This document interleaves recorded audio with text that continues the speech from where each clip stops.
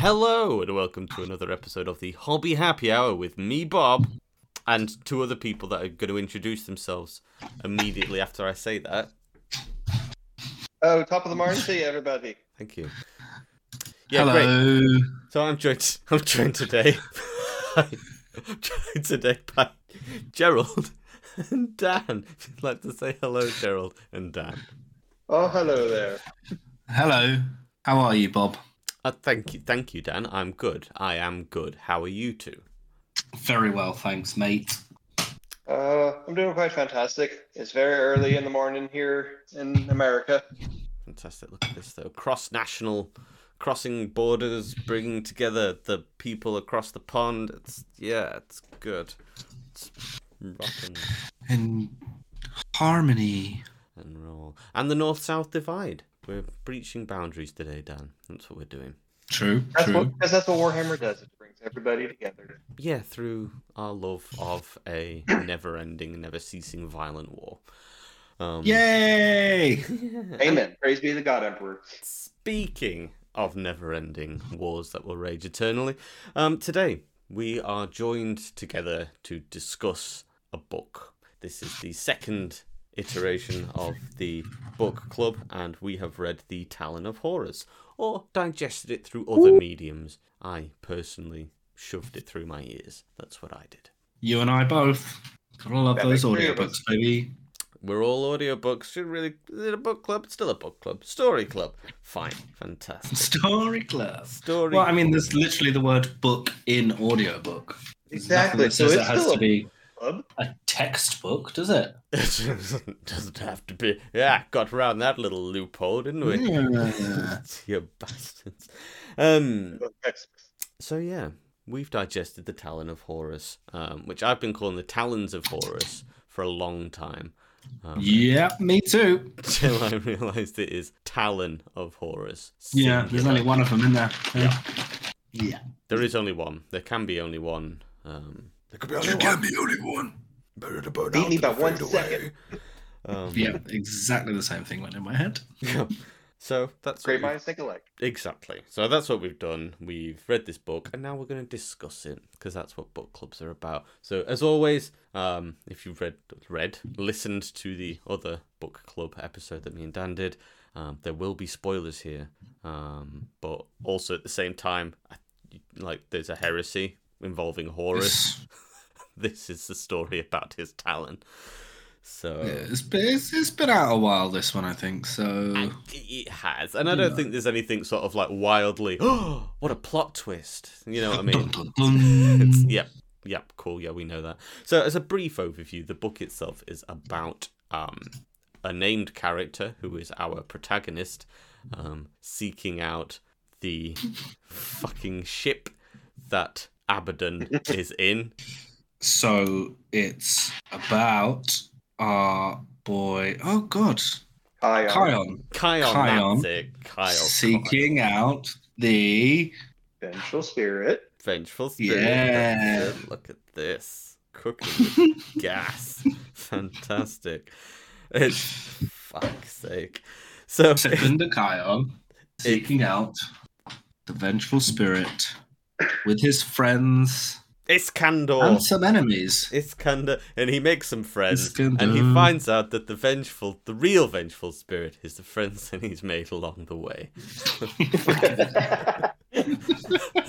That was the real vengeful spirit. And that's it, folks. What a tale. What a story. All right, good book, everybody. Let's wrap up. Let's wrap it up. Let's give like day. I don't know why my Jono impression sounds like a Muppet, but that's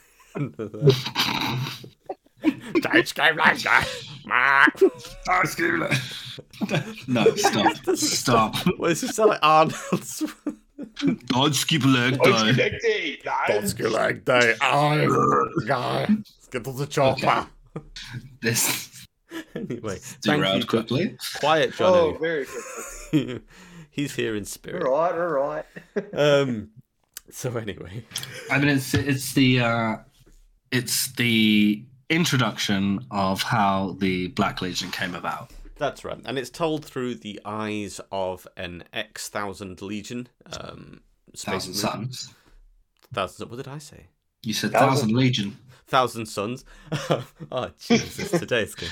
An okay, X-1,000 Dan, we'll fix Suns it in post. Legionary. An X-1,000 Suns Space Marine, Astartes. It briefly sort of brushes on what happens to them as well, which I quite enjoyed. I like the little dabbling of it. But yeah. Anyway, so Kion. It's about him and his little adventures. He goes on with his wolf friend and Gaia. God. and his not girlfriend Dark Eldar to find Nefertari. That you know of. I'm going to really try not to summarize it like this because I'm making it sound shit. It's actually a very, very good book. I thoroughly enjoyed this, I have to say. Me too. It was very fun to listen to. It was a very, very good book. And I recommend you read it because we won't do it justice in this, as I'm sure you can gather at this stage already. So, ultimately, it's a very good look into, again, the world of chaos. So, I found it a really good, because I know that like in the last one that we did, we spoke about Demon World, which is a favourite of mine, and it talks about chaos, but from the eyes of obviously like a very tribal community. This is chaos and the heresy, but through the eyes of how can I put it? A very chaos savvy Space Marine Astartes, and like the way that he views the warp and the way that he views quote unquote chaos and quote unquote demons is much more neutral to it, which I found very, very interesting as a perspective. Well, being the 1,000 Suns Space Marine and the Psyker, that kind of helps bring that all to it helps with him seeing that in a neutral light, I think. Yeah, for sure. Because obviously most of the time when you talk about things like chaos and the warp and demons, it's coming from the perspective of the Imperium, and it's viewed as a fundamentally very negative thing. Whereas this is, again, not necessarily, it doesn't sort of describe it in very positive ways, but it definitely gives a more benevolent light to it. I particularly like the way that he is always sort of delineating between chaos and the Pantheon. And it's like chaos, the warp is a tool, the Pantheon are just a pain in the ass that we kind of want to avoid. I don't really want to be worshipping them. Exactly. I want the power, not the servitude. Yeah, 100%. I'll say it also brings the point, like in the lore, I think it's mentioned several times that the Pantheon is just like a very small part of what the warp actually is. Yeah, for sure. Yeah, and I don't know, I loved Gaia's character in this because it really sort of got me thinking, because there's definitely sort of a kinship there, and it definitely feels as if obviously when they how can I put it? I love the irony. He's 1,000 Suns Space Marines, but Gaia is supposedly stuck in the form of a wolf. Exactly. And if we know what happens to the 1,000 Suns and the Space Wolves, well, there. I just love the irony of that. What I found quite interesting with Gaia is obviously she started as his familiar. Yes. As like this, the sort of esoteric geometric shapes that never really spoke, more sort of pulsed meanings to him that all of the 1,000 Suns had. Yep. And then it was the burning of Prospero that led to her forming this sort of shape as a wolf. But then it sort of lets you know that 1,000 Suns were using these sort of demons as familiars without really knowing that they were actually demons. No, exactly. And they reference that as well, because he talks about like before we didn't know what they were. They were a tool to be utilized, and we saw that as a positive thing. And I know lorically as well that is pretty much how humanity started dabbling with chaos, is that the Neverborn, which is what they refer to them as. Yeah. Which again is a much more neutral way of referring. They're not demons. They're not human. They wish to be in our world, but they aren't. They were never born. But it's that sort of neutral reference to them on a numerous basis. But I like how Gaia is a much more benevolent character, I think, and it's there is a vague reference to her shadow being feathery and beak-like, which would hint that obviously she is a Tzeentchian demon. But like you say, there's no real sort of love for Tzeentch, if that makes sense. There's no sort of love for the Pantheon. There's no sort of like, yeah, I'm serving Tzeentch. Gaia is my Tzeentchian demon. It's just very much a being in her own right. Yeah, no love for Tzeentch, no love for Ahriman, definitely no love for Magnus. No, gosh, no. Yeah. None at all. It was interesting because I also liked that she was she was willingly subservient, willingly bound. Not it wasn't something that he forced upon her. She was like, yeah, this is cool. And I'm gonna be your pal. Which is again kind of sad how when the bonding thing actually happened during the burning of Prosper, or at least my listening of it, just it's just like one of those. It's like when she willingly chose, it's just like, oh, that's sweet. Yeah. Ah, isn't that nice? Isn't that nice? It's it was really. And again, I think what I really enjoyed about the character of Gaia is that, although I hate that it's called Gaia, I don't like her name because it just makes me think of Mother Earth like the whole way through it. I swore when I was listening to it, I was thinking Gaia, and then I looked at it as spelled Gaia. I'm like, oh. Yeah, exactly. But it's. I've always had this sort of view of, I wonder, like, benevolent warp beings, like, are there sort of that sort of a more positive thing to come out of it? And I think she was definitely an example of how you can have a character who is a warp being. Do you know what I mean? Like an entity that is generally described as being a very, very negative one, and it not be a negative thing. Which I really enjoyed. I thought it was very, very, very well written as well. Very, very cleverly done. But I think it also depends on a certain point of view too. Gaia's benevolent toward Kion, but she can rip some throats out if she needs to. Oh yeah, for sure. Yeah, I think one of her lines is what? I hunt, I kill. Yes. But not as I think if we're talking about other characters, we'll go through that. This feels like the best approach. We're winging this, by the way. There's no structure here whatsoever, as is Triple H tradition. Shocking. Welcome to the Hobby Happy Hour, where everything is improvised and the numbers don't matter. Exactly. But yeah, so Kion, our lead protagonist, the X-1000 Suns Legionary, has another demon as well under his repertoire of Pokemon that he's caught. And that is the something Knight. The Dread Knight. Oh, the Shattered Knight. That's Shattered Knight. Shattered Knight. So that's part, Ragged that's Knight. part of his, the Ragged Knight. The Ragged Knight. Sorry, we were all wrong. Wow. That's So that's part of his tarot deck, though, isn't it? He's got what Abaddon refers to as his grimoire, like a collection of just captured, bound demons that he can just throw out like Pokeballs. Yeah, I guess it's probably less like Pokemon and more like Yu-Gi-Oh, really. But it's sure. Sorry, the similarities are like abundant. Semantics. It's all the fucking same. But yeah, so he collects these demons that he makes these pacts with, but he's very, very clear that he only collects. There's no other way of describing it. He only collects the ones that he finds are actually useful to him. So the Ragged Knight is a corn demon. I assume corn. I don't know if it actually specifically says that he is, but he is very much of that ilk. And he was born of something to do with the Knights Templar of old and some sort of burning of a town with all the people and innocent people within it. It's a cheery book. The sort of self-proclaimed messiah that called themselves innocent, wasn't it? Yeah. I kind of like the way that while the narrative is sort of told from Kyan's perspective as sort of like a retelling that's being documented, he kind of goes off on these tangents during the storytelling, but always manages to sort of wind it back to the original point. Yeah, I mean, obviously, it's a narrative tool, isn't it?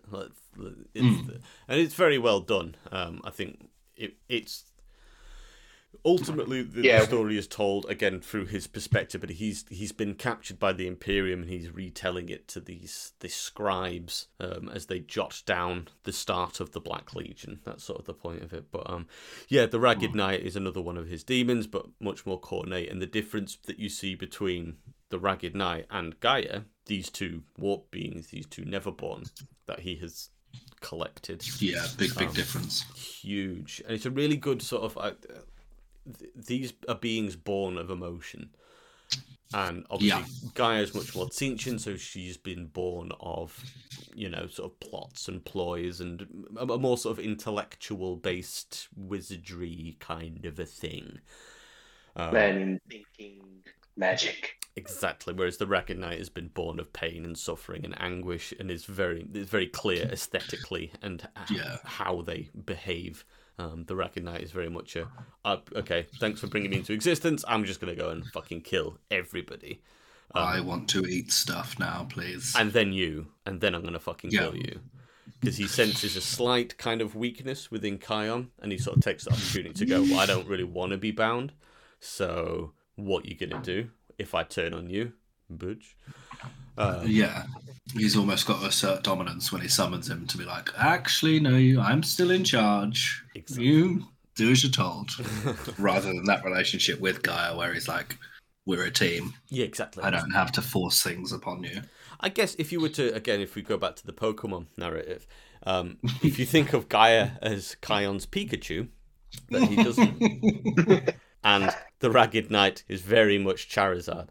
And Ash is always having to try and keep him under control. He's maybe almost too powerful for him. There's a similarity there. You've all just realised it. You've all just gone, yep, actually, this is a very, very fair analogy. Yep.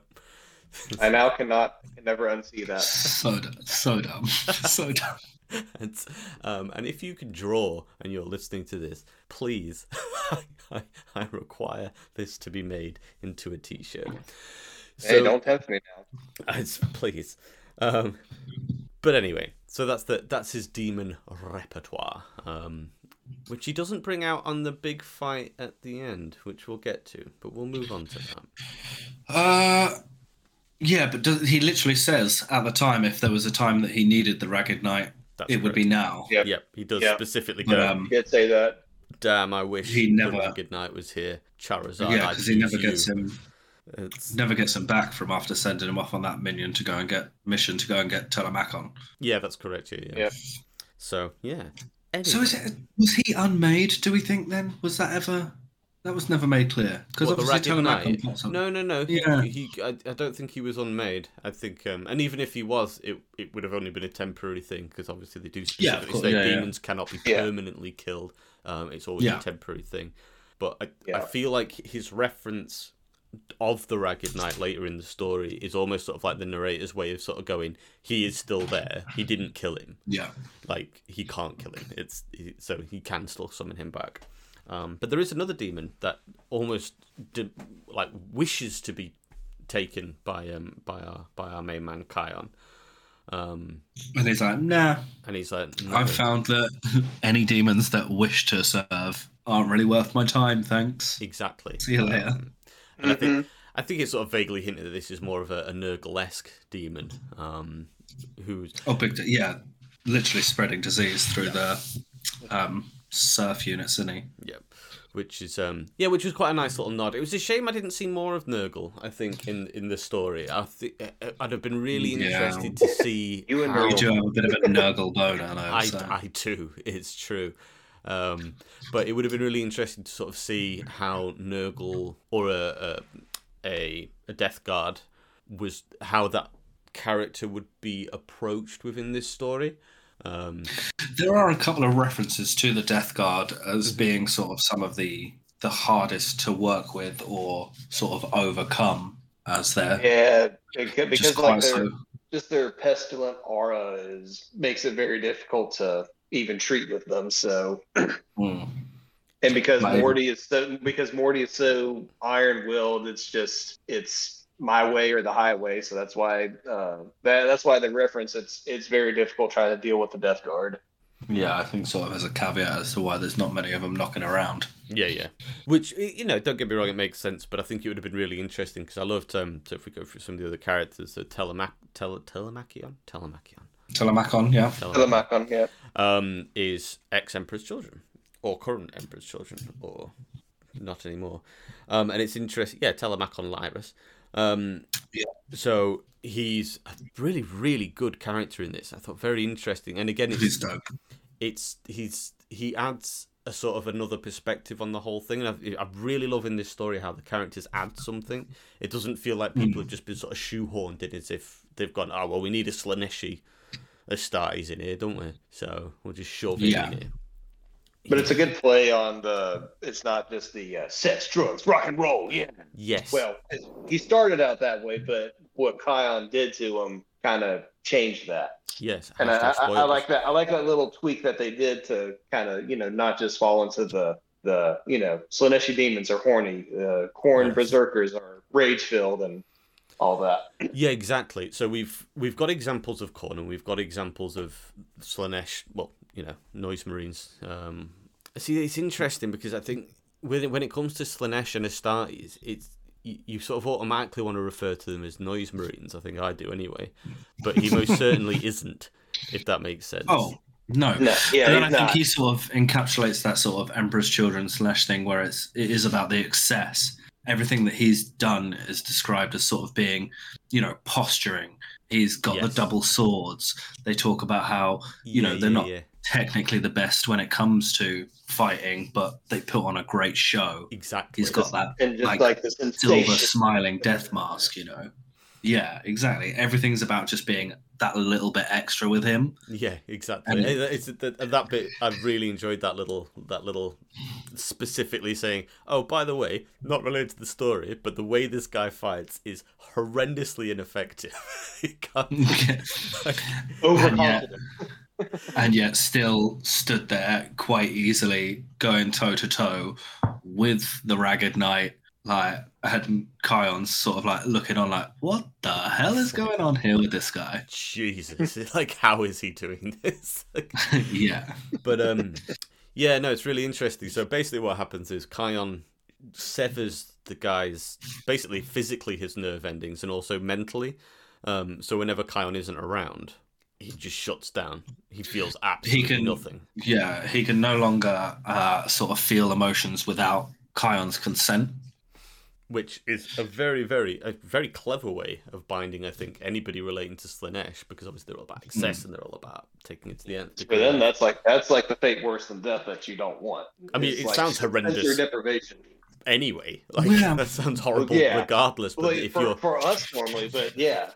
Yeah, but he says though, isn't it? That's the only way you can trust him is he knows that he's got that hold over him, because that's such a driving force for Telemachon is to push the boundaries of those emotions. By being in control of that, he knows that he can trust him to do as he's told and not fuck him over. Because there's some history there between those two boys. There is. There's a lot of history. Not like that. But yeah, I think time after time. Stop it! No smut! Stop it! But yeah, I think it was a really interesting way, and how I feel like Telemachon sort of almost tried to defend the Emperor's Children's just fucking off at the Siege of Terror. Yeah, like, well, we've done pretty well for ourselves post-war. Thank you very much. So exactly, now? Like they literally go, dude, you fucking coward. Your whole fucking chapters are fucking cowards. You fucking scumbags. You fucked off. Why did you do it? Well, why not? There was fun to be had. We got some slaves out of it. What do you want? There was fun to be had. You knew you lost, so why stick around? Yeah, we just fucked off. We're all right now. Got mine. Just love his air of I regret nothing. Yeah. It's I really enjoyed that sort of almost like arrogant kind of and what of it? We got plenty of slaves. There's more to terror than just the Imperial Palace, buddy. It's like they might have as well. Have you got no honor, sir? No. No, I don't. Have you met the Emperor's Children? Like, what are you fucking talking about?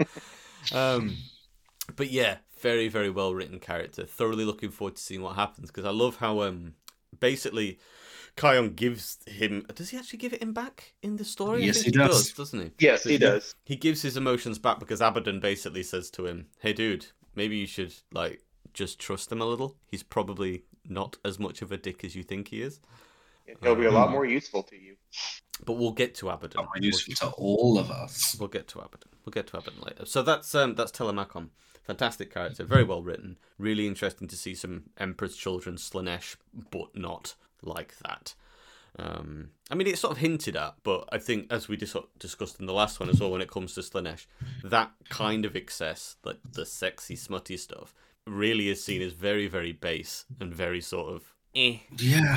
like, Yeah. yeah. Well, I mean, even guess. with even when it comes to his little first meeting with Nefertari, isn't it? He's like, it's not like he's like, oh, you're beautiful and all this, but then he's like, I want to like torture you, bleed you, I want to do this, that, and the other. I don't. It's not like, hey, you and me, let's fucking bump some uglies. It's not like that scene from Let's just Deadpool go where he's do like doing the hand gestures. Yeah, I actually did the hand gestures as I was saying. I thought so. I'm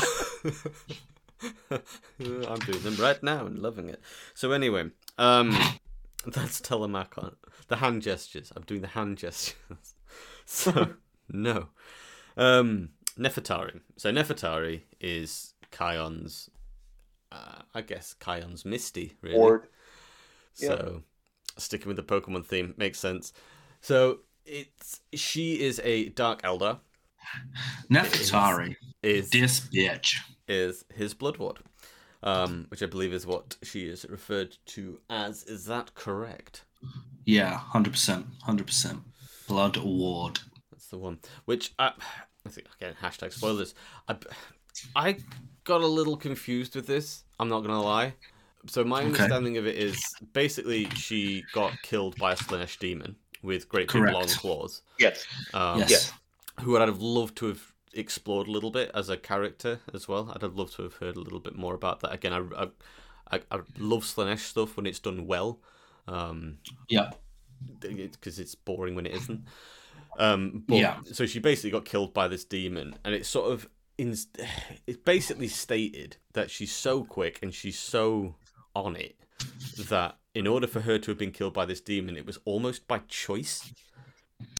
Yeah, so she had there was two choices. She could either block her blow or save Kion. And it was stated obviously that she chose to save Kion. Although why, I'm not entirely sure. I think it actually states that she chose to do both, but sort of overstretched herself, and she ended up catching the blow, not realizing that the demon was quite as quick as she would be. Yeah, because Slanesh demon, super quick, very, very, very quick. And so for context as well, Nefertari is not just a Dark Eldar, she is... She's got to be a Drakari Scourge, right? That's the word. So she's definitely a Scourge because she's got wings, she's got big feathery wings, and it's sort of referenced throughout it, like various sort of like birdie related kind of references are made. The sort of, even when she puts on her helmet, it's like a beaked helmet. Yeah, exactly. That they talk about. But she was an interesting character, and I thought again, like I think with Dark Eldar you can get lost in the we're all about torturing people. Love it. You can kind of get lost down that road, but it's done in such a way that it's just. And I think they do this quite a lot in the book in general, and I will finish this thought, I promise. It's anything that's sort of like quite bad. Do you know what I mean? Like the torturing of people, like killing of innocent people. Ultimately, these are all Chaos Astartes, quote unquote, the bad guys. And she is a Dark Eldar, but all of the references to anything particularly bad, it's just so blasé. Because obviously, for her, this is just day to day. Like, this is her sustenance. She needs to touch people to stay alive. And it's like when Kion, who is, I don't know, fundamentally sort of references almost being a goodie in this. He's a good guy, kind of. Yeah. Try and make it sound like he's a bit of a victim of fate, don't they? Yeah, exactly. So he sort of references being a good boy, but he's just sort of walking about and go, so anyway, so I walked past the numerous people that were being tortured to get to, to go speak with my Mrs. Nefertari. Yeah. And it's, but she was killed by this Slaneshi demon. And Kion basically uses his psychic powers to stop her, undead her, and basically stitch her body back together psychically. Yeah. But he needs to basically portion off a little bit of his power at all times to sort of keep her together. Yeah, because she the demon killed her by puncturing her heart. So kind of stitched the wound, which is part of, he does this to others throughout the story. So like the sort of flesh making side of things is done, that's over with. But because she doesn't actually have a heart anymore, he's got that portion of his power is continuously doing the heart's job. He's pumping her blood around, but can't tell her because he says that he's found if people know that they're actually dead, then the powers will stop working. Yep. Which was a bit weird. I thought it was an odd thing. It felt a bit weird. It kind of felt like a little... I think it's probably the only thing in the book where I kind of felt like they'd sort of gone, yeah, that sounds kind of cool. Yeah, let's do that. Anyway. I mean, he basically did like the homunculus's job without all the extra steps. Yeah. If you think about it and know enough Dark Eldar lore, which I don't know that much of, but yeah. It was an odd thing, I think, and I think the reason I got a little confused as well is like from a plot perspective and plot hole perspective, but there's numerous times when they're not together. Yeah, so I feel like it's kind of trying to convey the feelings and emotions he has and the closeness he has towards her.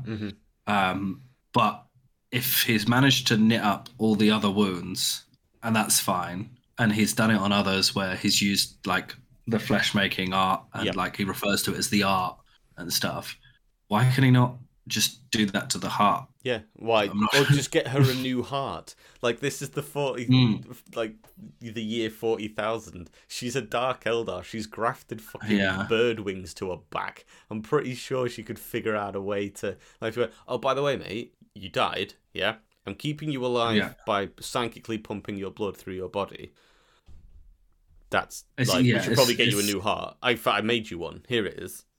Like, I've made you a new heart. It's just a pump. Yeah, I think it kind of goes to the what Kion and Abaddon actually talk about near the end, which I don't know if we want to delve into that just yet. But sorry, I think with him, the ragged knight guy, or Nefertari, the Telemachon, and then the Corn Berserker, which we'll get to in just a little bit. All that relates to certain feelings that Kion has been having. Yes. So I think all of that plot holes and all is just kind of in relation to into what's going on with him internally.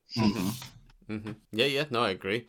I think maybe just and stop me if you disagree as well. I think it would have just been better had they just left it out. Like, I kind of up to that point, I kind of liked that the relationship was just hinted at, or I don't think they needed to go into that much detail about the why. Yeah, I can because if she doesn't know that he's keeping her alive, why is she hanging around? Yeah, and also we don't really know because they were already she was already his blood ward when that happened. So I'm not really sure what it's sort of adding there. It doesn't really answer anything. It doesn't add. If that makes sense, it just creates just creates further questions, or just another way to sort of say, "Hey, Iskander Kaon, pretty fucking big deal when it comes to the old warp powers here." Yes, and he is like, we'll go back and talk about him a little bit more, I think, but he's very much very, very powerful. He's kind of a big deal. Kind of a big deal. Big deal. In my brain as well, interestingly, like, when you sort of have an image in your mind about what a character looks like, I was imagining the new librarian character figure. The one with all the runes on it. That's kind of what I had in my brain. The new one, the new Terminator one. With all the runes. You think he's Terminator play? No, I don't think he is. It's just that mini. I thought was like, that's actually how I kind of see him. Because it's got an axe as well. Yes, he's. Rocking it does. Oh yeah. You're right. Yes. So for those listening, so the Terminator librarian, because he's got the axe. Yes, it's a loyalist mini, but that is kind of how I saw him Like, if that makes sense. That's just how I envisaged him. Like, very strong, but very sort of like quietly strong. Yeah, I don't know. I kind of almost. I think less heavy armor, more robes though. Yeah. You're probably right. And obviously, Thousand Sun. So there is artwork for each of these characters as well. Just head on over to Google. But yeah, it's Well, I couldn't find a huge amount for him, to be honest. No, I'm surprised more people haven't done minis for them as well. I listened to it twice, and after the second one, I was like, I could do a little trio there of Kion, Gaia, and Nefertari. Yes, I know people have. I have seen people's work relating to it. I know I've seen some Nefertari stuff. But yeah, I don't know. It didn't. I want to see more. I want more. I want more. It's definitely inspired me to do some Black Legion stuff. I think I wanted to anyway, but it's yeah. I'm very yes, well, I'm familiar with your love of the Black Legion. Shut up, Dan. But yeah. So you've also got Khorne, which we've referenced. So far we've got Nefertari. She's Dark Eldar. She just loves torturing stuff. Like, she really, really wants to torture Telemachon as well, I think. They don't get I think she's not too bad with Telemachon. Towards the back end of the book. Yeah. But Telemachon... I'd say Gaia and Telemachon have more of an issue. Yeah, that's true. Although it is also referenced that Nefertari and Gaia are kind of the only things that are keeping Telemachon from stabbing Kion in the back. Yeah. Yeah. Very much so. We're watching you, motherfucker. Yeah, we got our eyes on you. But yeah, we've also got Leovine Euchris, who is our Khorne Berserker. Yeah. And also known as Fire Fist. No, don't call him Fire Fist. He doesn't like being called He Fire does Fist. not like that. You do. Don't call me. What? Don't call me that. Don't call me Fire Fist. All the time throughout it. Like, why? I literally, if I was there, I'd be like, why don't you like being called Fire Fist? Yeah, there is nothing that clears that up at all. Doesn't go into any detail. It just, he goes, don't call me that. That's literally your nickname. Everybody calls you Fire Fist. Yeah, but I don't like it. Why then? Yeah. Why? The world never explains. knows. Never explains. Never explained. Doesn't go into. They go into great detail about Nefertari's fucking heart stitching. Hang on. Thing. No, I've been so stupid. Why? It's because of how he lost his hands. That's why they call him Fire Fist. Is because he lost both his hands when his gun exploded. That's it. That was it. Oh, They do say it, don't they? Yeah. We're all idiots. Look how stupid we are. Stupid, Bob. Yep. Yeah, at least we caught it before someone else did. Huh? Yeah, exactly. Yeah. I'm sure the comments are already raging with what we missed. So, like, edit that one out, Bob. Edit that one out. No, I keep it in. I want Fix it in post. images of people screaming. Going, it's because of his hands. It's literally because a fireball took off both of his fists. Why is he called Fire Fist? Who knows? So anyway, he lost both of his hands when his guns exploded. On an unrelated turn of events. Which, at the time, I thought was a really unnecessary bit of information. But yeah, I see it now. Yeah. I really like his character. I like all of the Khorne characters in this as well. I think they're very, very well done. Because I think a lot of the time when you think of the Khorne Berserkers, you just think of mindless. And I think, again, if you don't know your lore very well, you think, wow, the Butcher's Nails, they drive them to just be murderous. They're all just insane killers, yeah. But like, I think, like we were saying about Slanesh, they sort of goes in and does a really good job of sort of showing the grey when it comes to your Khorne worshippers. It's not all about, just fucking being mental all the time. No, exactly. I mean, don't get me wrong. There's numerous references to the Butcher's Nails and the nails singing. Oh, yeah. But also, it sort of references how much admiration Kion has for him at being able to control himself whilst that's going on. Yeah, exactly. You know?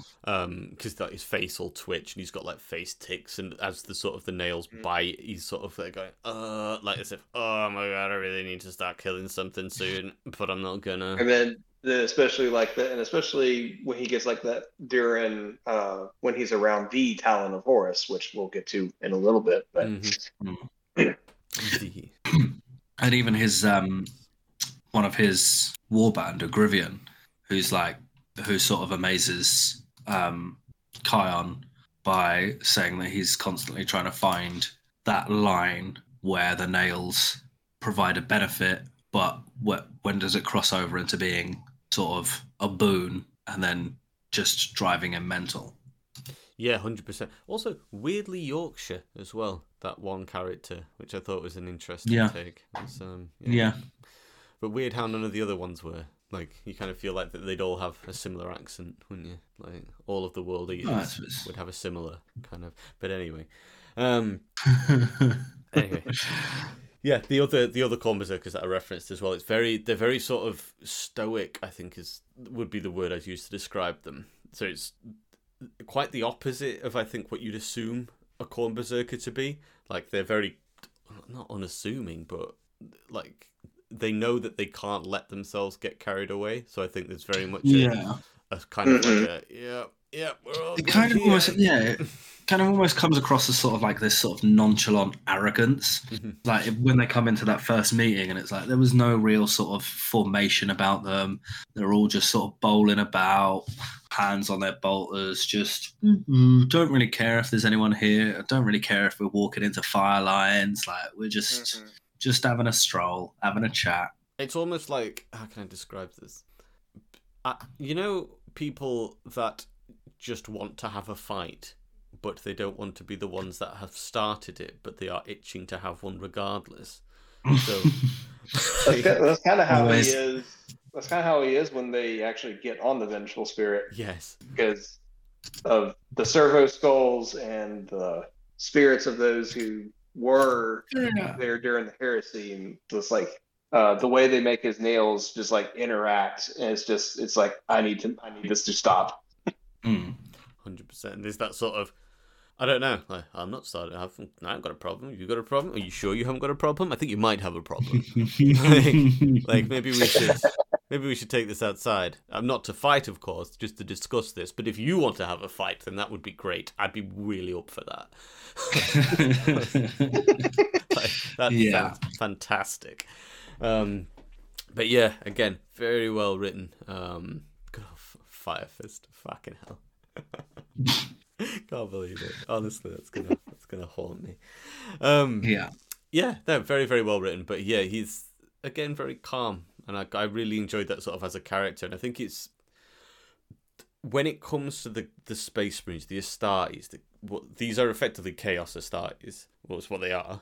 That's exactly what they are. That is what they are.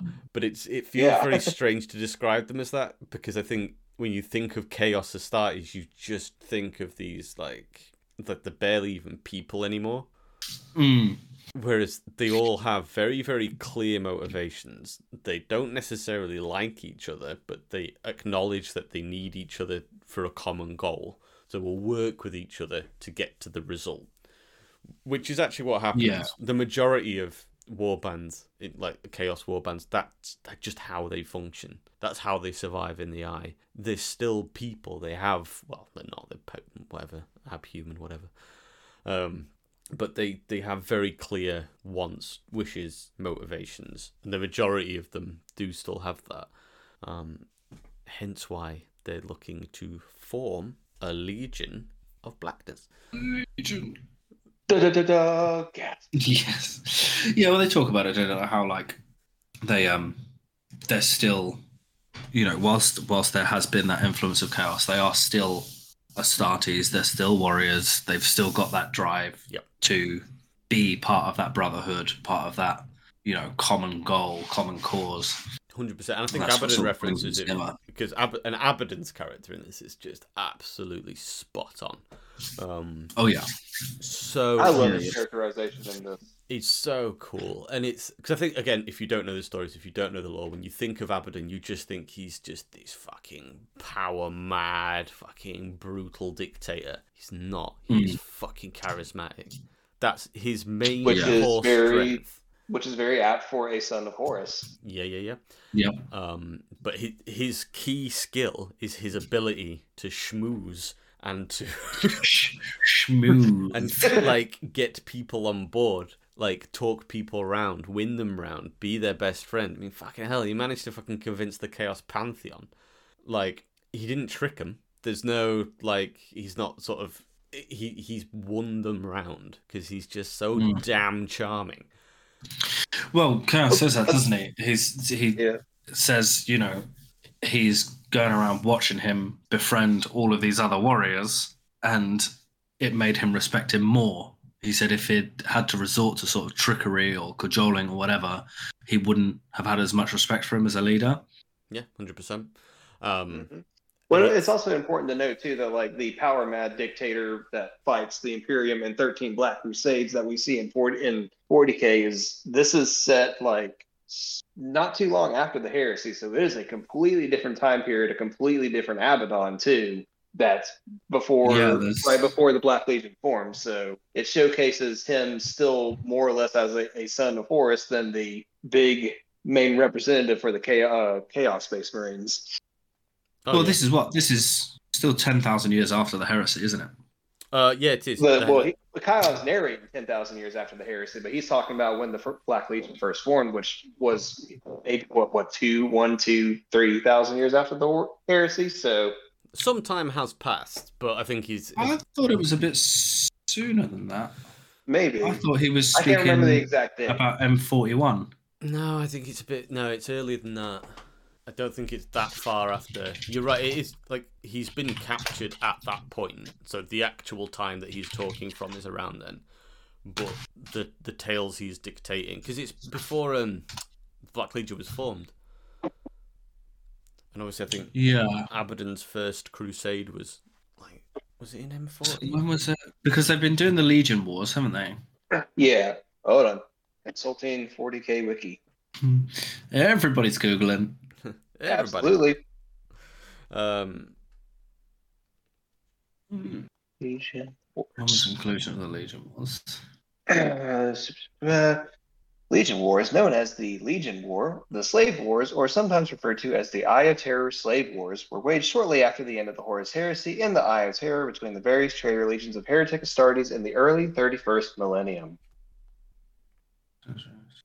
Fantastic. Well, that clears that up then. Clears that up. That clears that up. That answers that old chestnut. So yeah, that's corn. But Abaddon, that's corn. That was ages ago. What the fuck am I talking about? Oh my brain. All fine.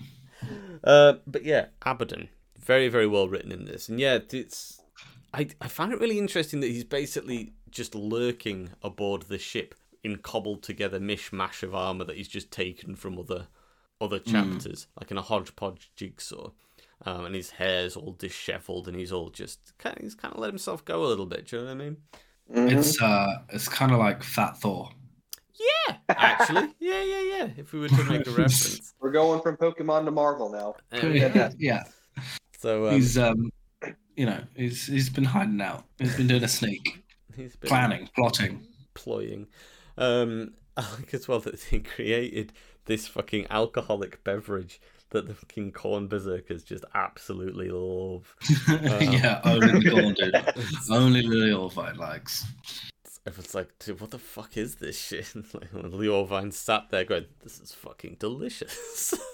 Hey, the Space Wolves aren't the only ones that can make a good alcohol for Space Marines. Exactly, but I like little references like that. It's interesting. So he makes it, and is it made out of bits of Neverborn, or it's some sort of attempt to make warp? Yeah, he stuff. Attempted to try and make what do they call it? Do they call it ectoplasm? Something like that was like a name for it. Yeah, but he tried to. It's supposed to be like the element that the warp is made of in liquid form. Yeah, and he's tried making it, and he's like, "This is the runoff from that." Yeah. Psychers, neverborns, distilled nonsense, all sorts of shite. The tears of children and things, I think he says at one point as well. Yes. Yeah. And again, like when we're talking about like the horrors, because again, they are chaos to starters, they're not the good guys. When they're talking about like these horrible things, and it's just this blasé reference to Abaddon's, because Abaddon is sort of written as almost feels like a good guy. Do you know what I mean? Well, just because you're a bad guy does not mean you're a bad guy. Thank you, Satan. But it's it's like, and it's like, oh, what, that delicious beverage? Tears of children, like screams of the innocent, something along those lines. Anyway, so and he's almost like sort of brushing it off, like, well, with these things, it's more about the ceremony and the than it is the actual act. It's all about the drama. Yeah, exactly. Like, and that's. Yeah, it's all about, you just kind of you got to zhuzh it up a bit, do you know what I mean? But it's very, very interestingly written character, I think, and it's good to see he's clearly got a goal in mind. This is all of his construct. He's like, kind of like, I summoned you here. I knew by doing these things that you'd rock up here. And this is, like, you, much like me, need to have that bond. You need to have that legion structure. That's why you're That here. brother. Yeah, exactly. So let's rock and roll. Let's do this. And it's quite heartwarming. They're touching, very touching. They just want a little bit of friendship. That's all they want. They want each other. So it really was about the friends that they made along the way. Told you. I said. You thought I was joking. You thought I was. Yeah, that's pretty much what it's like. And all of this is brought together, comes to a head when they all decide to kill the clone of Horus, who has been made. Well, they decide to go after it, didn't they? Because they don't even think that it's actually been done yet. No, they did a lot of talking about it with Fabius Bile. I don't know how you pronounce his name, but they made a mention of it at the very beginning that the Emperor's children with Bile, stole the body of Horus from Sons of Horus stronghold, and so they've been making a lot of mention of it right up until this point. Like, what if he does succeed and Horus is reborn and all of that? Yeah, they need to put a stop to it, don't they? Yeah, it turns out they were successful. Fabius Bile did a bang-up job, and actually managed to clone. Well, there's numerous clones. It wasn't just Horus. It was like most of the other Primarchs too. Yeah, we've got a Fulgrim clone. We've got I can't remember the other ones, but I think there was a Lorgar clone that was referenced. Mm-hmm. Lorgar clone, a Fulgrim clone, and it's interesting to see how they view the Primarchs, because they don't view them as sort of like they refer to them as almost as their father. Well, they do refer to them as their fathers. But there's no love there. There's no sort of like. Yeah, I feel like it comes across as like post sort of Terran War. They're all a bit jaded about the Primarchs and a bit like, 100%. You kind of thought a lot of yourselves and you've not really managed much. No. I mean, especially Kion, being, the guy that made Magnus bend the knee. Mm-hmm. He's very much over Primarchs as a big deal. So, yeah, you're just another dude.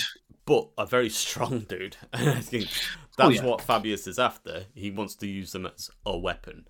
And the scene where basically Horus version 2.0 I just love that opening line. I just love the opening line that Kion mentions, like, when the door opened, that is when we began to die. Yeah. And it was just like, shit. And like, if you consider it all through the rest of the story, obviously these are Astartes, because they're already bigger than normal men. These are fucking big, powerful Astartes, and they're strong foreign Astartes as well. They're powerful. Well, I mean, and then, not just that, man. Like, for their respective legion, they are kind of a big deal. Like, exactly. Well, we've already gone on about how big a deal Kion is compared to the Thousand Sons. You got Lior, the World Eater. You got Telemachon, the Emperor's Children. They're kind of big deals, even for their legion. These are all essentially leaders of their own war bands in their own Yes. right, aren't they? Yeah, exactly. And then Horus comes out and just starts fucking plowing through them. Just laying waste. Absolutely. They're just bouncing off of him, and he's just... And he is just taking shots at everything, and it's just poor Geyer. Yes. Does he actually... Hashtag spoilers. Does he actually kill Gaia then? Is that it? I mean, No, I don't think so. I don't know if he actually killed Geyer, but man, he sure did a number on her, though. What about Nefertari? She's not dead. I don't think either of them are dead. Yeah, but you see, I wasn't sure. I felt like I was like, are they dead? Is that it? Is that shit? But Yeah, another Google search. Yeah, because it kind of says that he's so weak at the time from the previous undertaking and then coming into this fight, sort of defending himself, that the thing that hurt him the most was that he was so weak that he couldn't tell whether they still lived or not. Yeah. It is kind of left sort of like a big fucking question mark, I think. Yes. Rather than actually giving you a definitive yes or no. Yeah. I can't seem to find anything. I'm sure it'll be cleared up in the second book, which we'll get to. Probably. At some point. Not today, but... I forget that this is part of like a trilogy, not just its own standalone book. Well, there's two, I think. It's talk of going the third to one. be a trilogy, I think. Yeah, I think it's a planned trilogy. But they haven't released the third one yet, which I thought was interesting, considering the first book is almost, coming It's 2014 this one was released. Yeah, so it's almost 10 years old. Yeah. Come on. But they do make reference later in the book about how in the future that, how the story goes is that the Primarchs all bow. They one after another will bend the knee to the Black Legion and to Abaddon, which I thought was interesting. Although they do specifically say that Mortarion had to be brought to his... Yeah, he was a bit. But even in the end, he capitulated as well. For sure. Yep. But yeah, so that's I think that's the majority of them, and then obviously like Horus, Fabius as characters. Horus does speak, which I thought was interesting. I thought maybe he should have not. But obviously Abaddon dons the Talon of Horus, which is his classic claw hand. That's mine. Power claw. And he's like, yeah, fucking, that's mine. And then Abaddon fucks him up with them. Which again just goes to show just how skilled he is and how strong Abaddon is as well. Well, they also make mention too, because like Horus was like destroyed body and spirit, so even if it was a successful clone, it still wasn't like the original Horus. So, and yet he was still this destructive. So you can only imagine how awful it would have been if it was the Horus reborn. Yeah. Oh, for sure. Well, I mean, you think they say that they have just over 100 Rubicais. They've got sort of like 60 Black Legion warriors, Leorvine and his boys. You've got the fucking Justarian there. And then they still say that as soon as Horus busts in the room, they have to fall back to collect themselves because of how disastrous he is. Exactly. He's a powerful boy. He is. Big guy. But ultimately, Horus is killed. And Fabius is also killed? Nope. Or does he scuttle away? No, he scuttles away. I believe in true Fabius style. He scuttles away. Scuttles away. I really like Fabius's character. I always find very interesting because, again, Emperor's children. But every time they mention him as being Emperor's children, I'm like, oh yeah, he is, isn't he? Because he's very much not beautiful. Not. Oh, he's his own. He's his own guy. He's very gross. But yeah, so his like obsession, his Emperor's Children East Slanesh thing is just that he fucking takes his experiments to the extreme. He wants to improve upon the Emperor's work. He sort of sees the Primarchs as just one step on the rung of sort of gene editing and perfection, that he wants to climb that ladder even higher. Because I don't think I don't know. Thinks very highly of himself. He does. But it's funny because I don't think he's doing it for any reason other than just to prove that he can. It doesn't feel like he's, I'm bringing the Primax back so that I can take over the galaxy. It's just clone some Primax. just so I can. I mean, that's still pretty apt for Emperor's children. Yeah, Like, exactly. if you think about it. He's, It's very. he's that full of himself. I know I can do this, Yeah. whether you say I can or not. Yes, very much so. And it obviously is all gross and like his teeth are all rotting out of his face and stuff, and it's The primogenitor. It's yes. So yeah, and then that's Fabius, that's Horus, and that's the main characters. I'd say there's a lot of. I think we've glossed over the anamnesis. That was literally. I would Oh yeah, literally. Can't forget her. Anamnesis, the anamnesis, Anamnesis. which is And also the White Seer, Ashokai. Oh yes, yeah. Yep. You've also got what's his name, the Word Bearer, which I thought was a very interestingly written character as well. Oh yes. What was his name? Well, we'll get to that. So the Anamnesis, which actually turns out to be Kion's sister, is basically the machine spirit. She is the Deus Ex Machina. She is, she's the ship basically. She's been so. Yeah, she had. So on Prospero, they had a lot of things called psychnuine, which are like basically psychic predators that would feed on people's brains and stuff. Mm-hmm. One of them got hold of her, laid a load of eggs in her brain.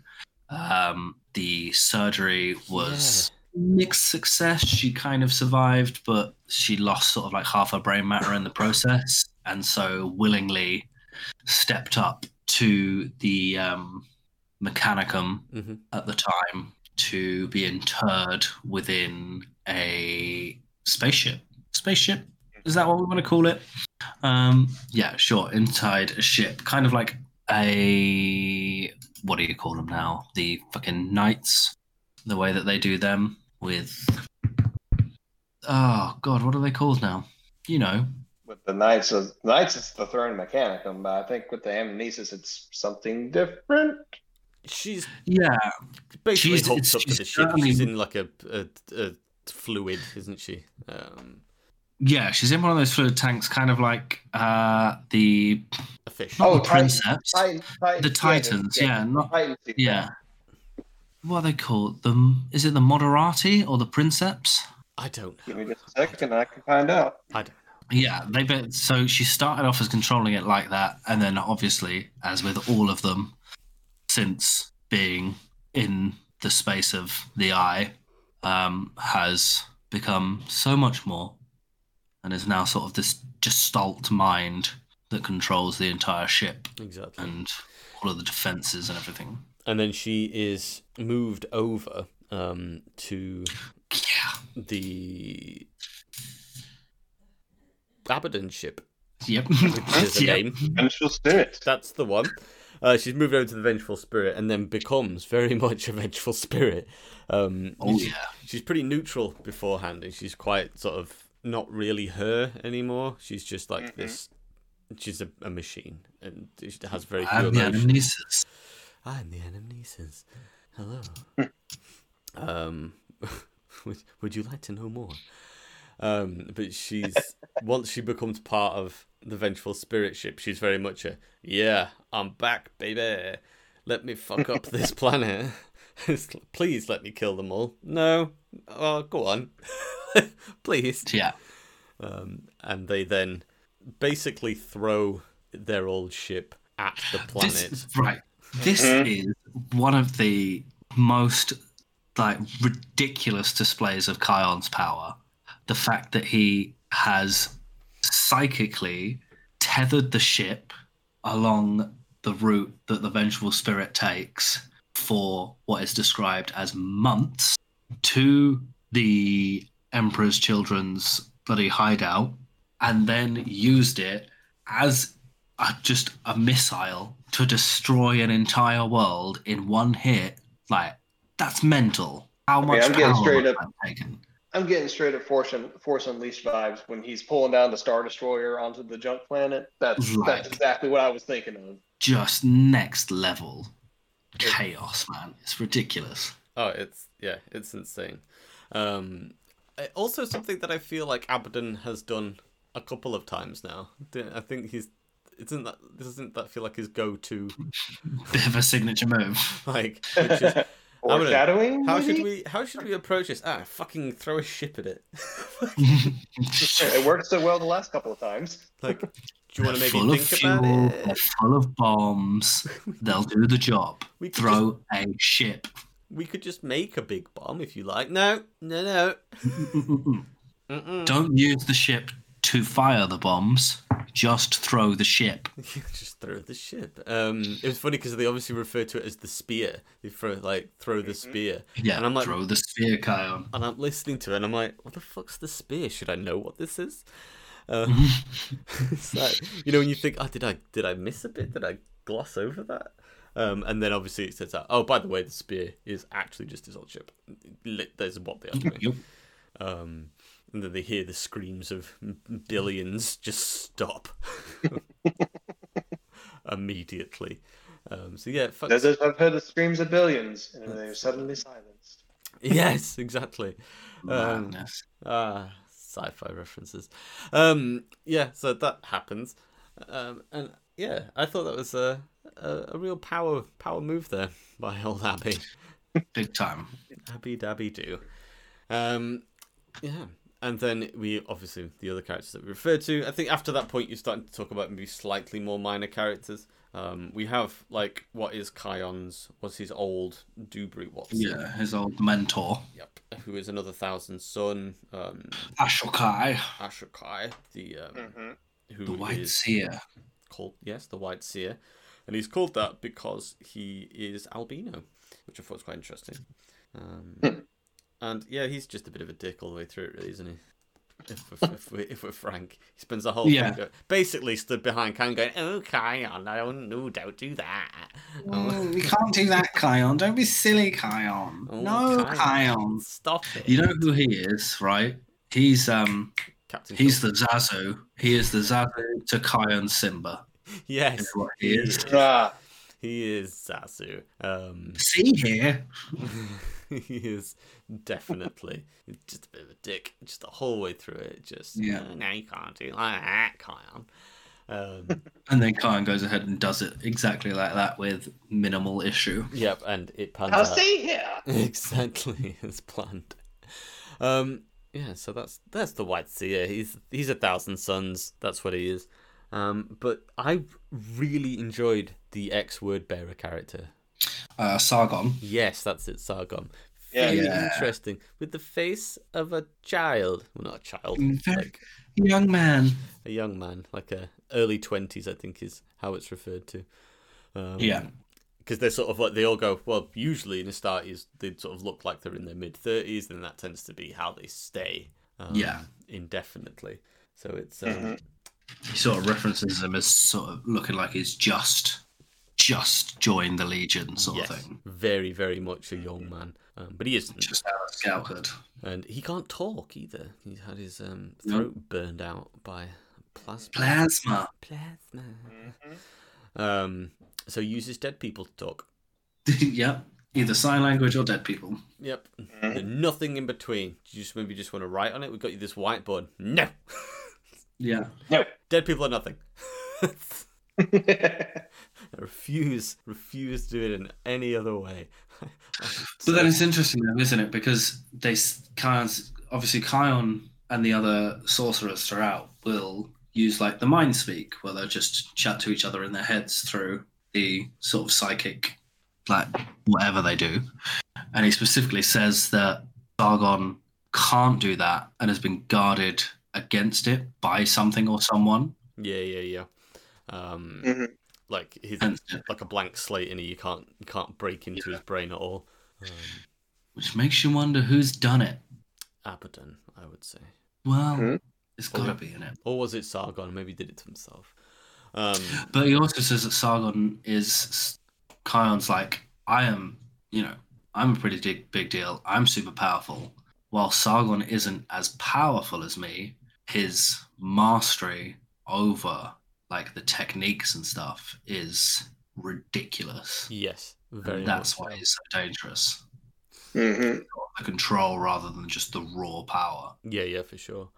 Yeah. So I'd say it's got to be someone else has done it to him. Yeah, maybe. It's almost definitely a Abaddon. Yeah, but I would say so. It's Could have been. Could have been Lorga at some point, maybe. Oh yeah, that's true. Yeah, very possibly as well. I'd like to know more about Lorgar. I think the word bearers in general, I think, are very interesting. I don't know enough about them, and I would like to know. I would like to know more. Would you like to know more? And then that's Sargon. Very interesting little character. Very interesting. Overall, Yeah, I think they're cool. A very, very. I think we should also give special mention to look at the list now, Falcus, because without him, Falcus Kyber. There wouldn't be the search for the vengeful spirit. Yeah, that's true. So he's an ex-Lunar Wolf who is now super chaosified. Yeah, he was a what's it called? He was part of the Justarian.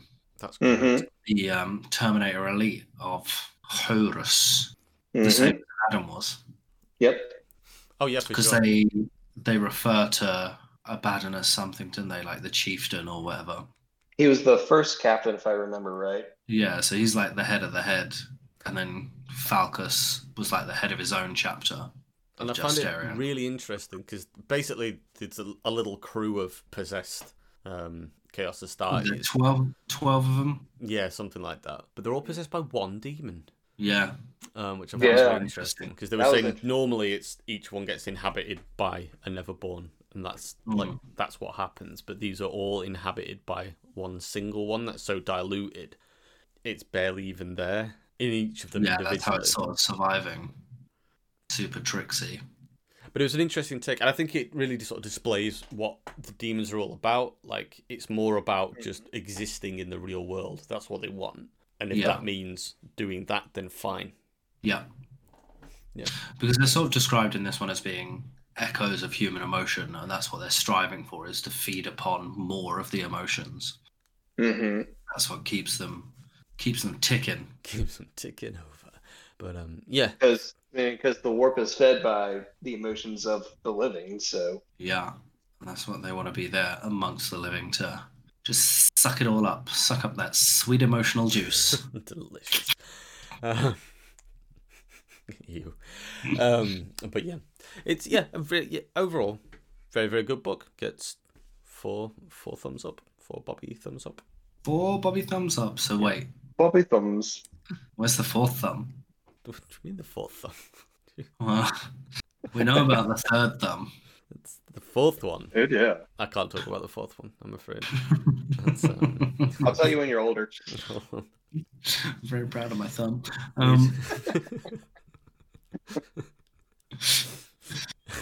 Yeah, no, right. Just to bring it back. Yeah, no, I really enjoyed it. I think the way it's written, the way that it's from this viewpoint of Kion having willingly presented himself to the Imperium as the herald of Abaddon almost. Yeah. Mm-hmm. So just like that final bit where it's like, but why are you here, Kion? Why have you let us take you? And he's like, oh, because we want to let you know what's coming. Yeah. Because you can't do anything to stop it.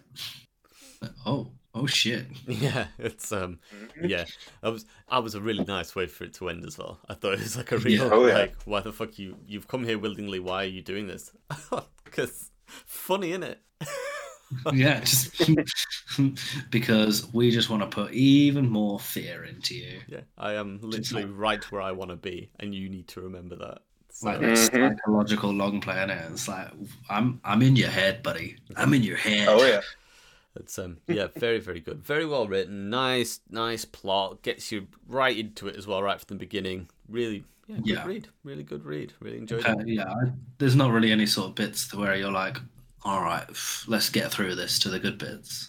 It's, And I thought interestingly as well, from a story writing perspective, it made me think a little bit about I think when you're writing a story, it can feel like you're spending too much time describing stuff, and you feel like it would be a bit boring. But ultimately, that sort of giving that nice immersive, like those little tidbits of information, could really, really, really add. Yeah, like I say, like like I was saying earlier, the way that he'll just sort of like go off on the little tangents to be like, in order for me to explain this, I first need to let you know about such and such. And it starts off as, like you say, that little sort of like, oh, is he over explaining? It's like, oh no, actually that's quite a nice little sort of narrative way of explaining what's going on and why this is happening without going too silly. Yeah, Exactly. Just super well done. I mean, you know you're in safe hands with ADB anyway, really. Yeah, He's a pretty established author at this point for the old Black Library. But he's knocked out of the park with this one, I think.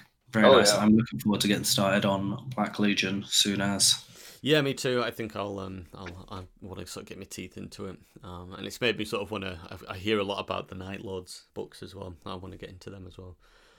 Yeah, they're another one that just always pops up when it's like, which Black Legion book should I read? Yes. Like, Night Lords Trilogy. Mm-hmm. Fantastic. Any final thoughts then, gentlemen? Very fun read. Definitely makes me want more, and I don't know, just all around a good time. Yeah, I just really enjoyed it, man. It's just a dope book. Looking forward to the second one. Excuse me. Yeah, give it a go. If you haven't, I mean, you should have as part of the book club anyway. You should have been here listening to it, reading it, coming along for a chat. And if you want to get involved in our book club, head on over to our Patreon. For as little as £1 a month, you too can join in on our Discord and speak to the likes of me, Bob, me, Jono, and our good friends Gerald and Dan here. Hello. There's other people as well. Come join us. Come say hey. Come say hello. Listen to some of the other episodes that you've already listened to, and listen to them again on a different IP address. All the time, constantly cycling through. Be sure to rate all 5 stars. All 5 stars. Yeah, give us a rating review as well. We never say that, and it does genuinely help. Just as long as it's 5 stars, they don't give me anything else. And then while you're listening to the podcast, go on to Element Games. Element Games, that's right, Element Games for all your hobby miniature needs. Oh, it's so good. It's great when you don't have to do your own marketing. And that's been the Talon of Horus. Just the Bob, one Talon. Just the one Talon. Just One. the tip. One. Just One. the tip. One. Just the tip. One. Just a tip. I've been Bob. I've been Dan. I've been Gerald. And Don't skip leg day. Mate. Fucking smooth, baby. Fucking smooth. G'day, mate. Cool. Thanks very much. Bye, everybody. Bye. Bye. Have a wonderful time. Bye.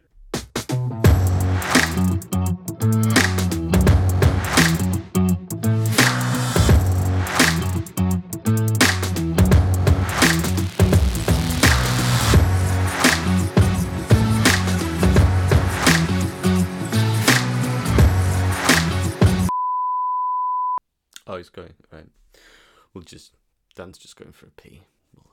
Oh, okay. I was gonna say it got very quiet. It's weird. You kind of get like a second sense for this. Second sense? Like, what? Can I get a sense for these things? Like when I'm used to recording with Jono and it's like, Jono? I just thought my internet cut out or something. Well, that's usually what it is. It just got quiet all of a sudden. Like, Sorry.